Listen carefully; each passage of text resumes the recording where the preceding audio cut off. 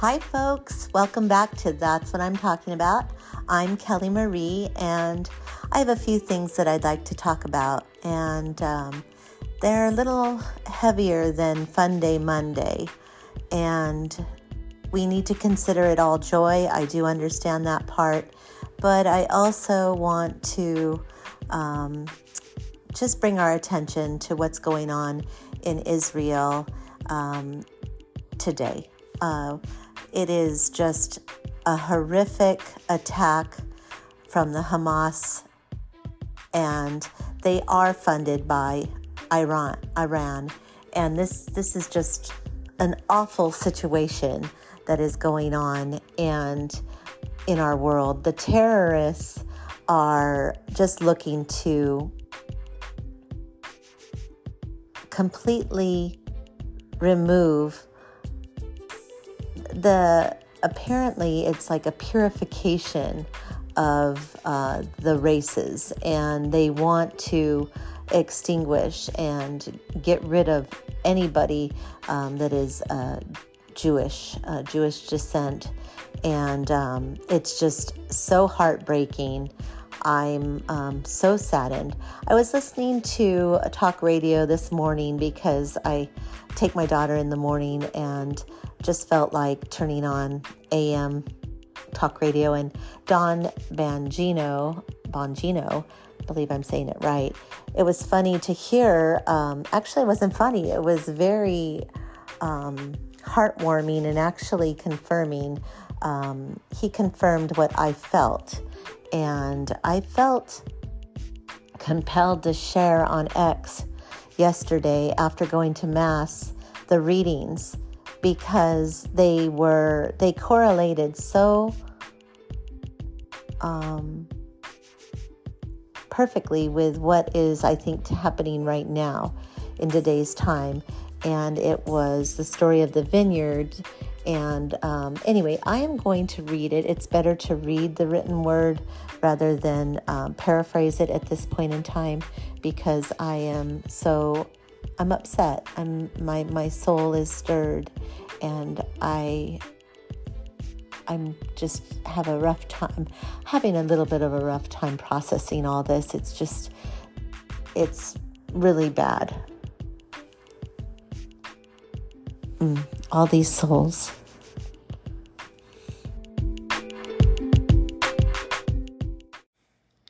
Being the 27th Sunday of Ordinary Time and on the A cycle of our Bible, the reading was from Isaiah, the book of Isaiah, chapter 5, verses 1 through 7, and the title's The Song of the Vineyard. Now let me sing of my friend, my beloved's song about his vineyard. My friend had a vineyard on fertile hillside. He spaded it, cleared it of stones, and planted the choicest vines. Within it he built a watchtower and hewed out a winepress. Then he waited for the crop of grapes, but it yielded rotten grapes. Now, inhabitants of Jerusalem, people of Judah, judge between me and my vineyard. What more could be done for my vineyard that I did not do? Why, when I waited for the crop of grapes, did it yield rotten grapes? Now I will let you know what I'm going to do to my vineyard. Take away its hedge, give it to grazing, break through its wall, let it be trampled. Yes, I will make it a ruin. It shall not be pruned or hoed, but will be overgrown with thorns and briars. I will command the clouds not to rain upon it. The vineyard of the Lord of hosts is the house of Israel, the people of Judah, his cherished plant. He waited for judgment, but see bloodshed. For justice, but hark the outcry. That was the first reading. The second reading is from Philippians chapter 4, verses 4 through 8.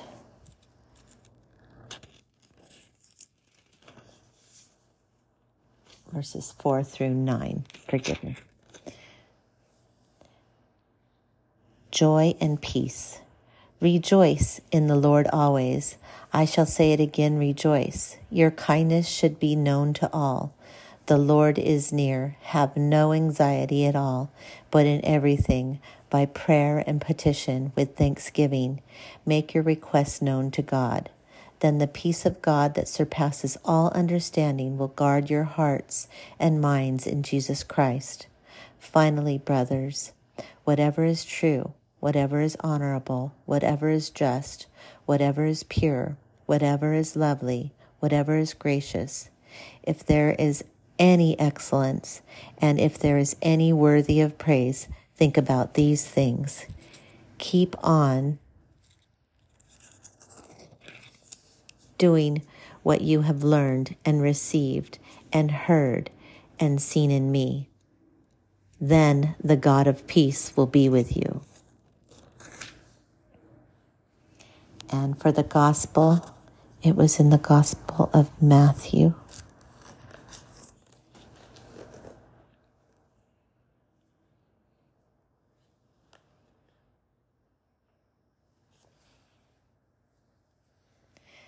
Matthew 21, 33 through 43. The parable of the tenants. Hear another parable.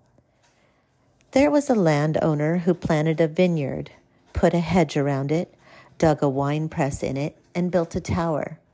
Then he leased it to tenants and went on a journey. When vintage time drew near, he sent his servants to the tenants to obtain his produce. But the tenants seized the servants, and one they beat, another they killed, and the third they stoned. Again he sent other servants, more numerous than the first ones, but they treated them in the same way. Finally he sent his son to them, thinking, they will respect my son. But when the tenants saw the son, they said to one another, this is the heir. Come, let us kill him and acquire his inheritance. They seized him, threw him out of the vineyard, and killed him. What will the owner of the vineyard do to those tenants when he comes? They answered him,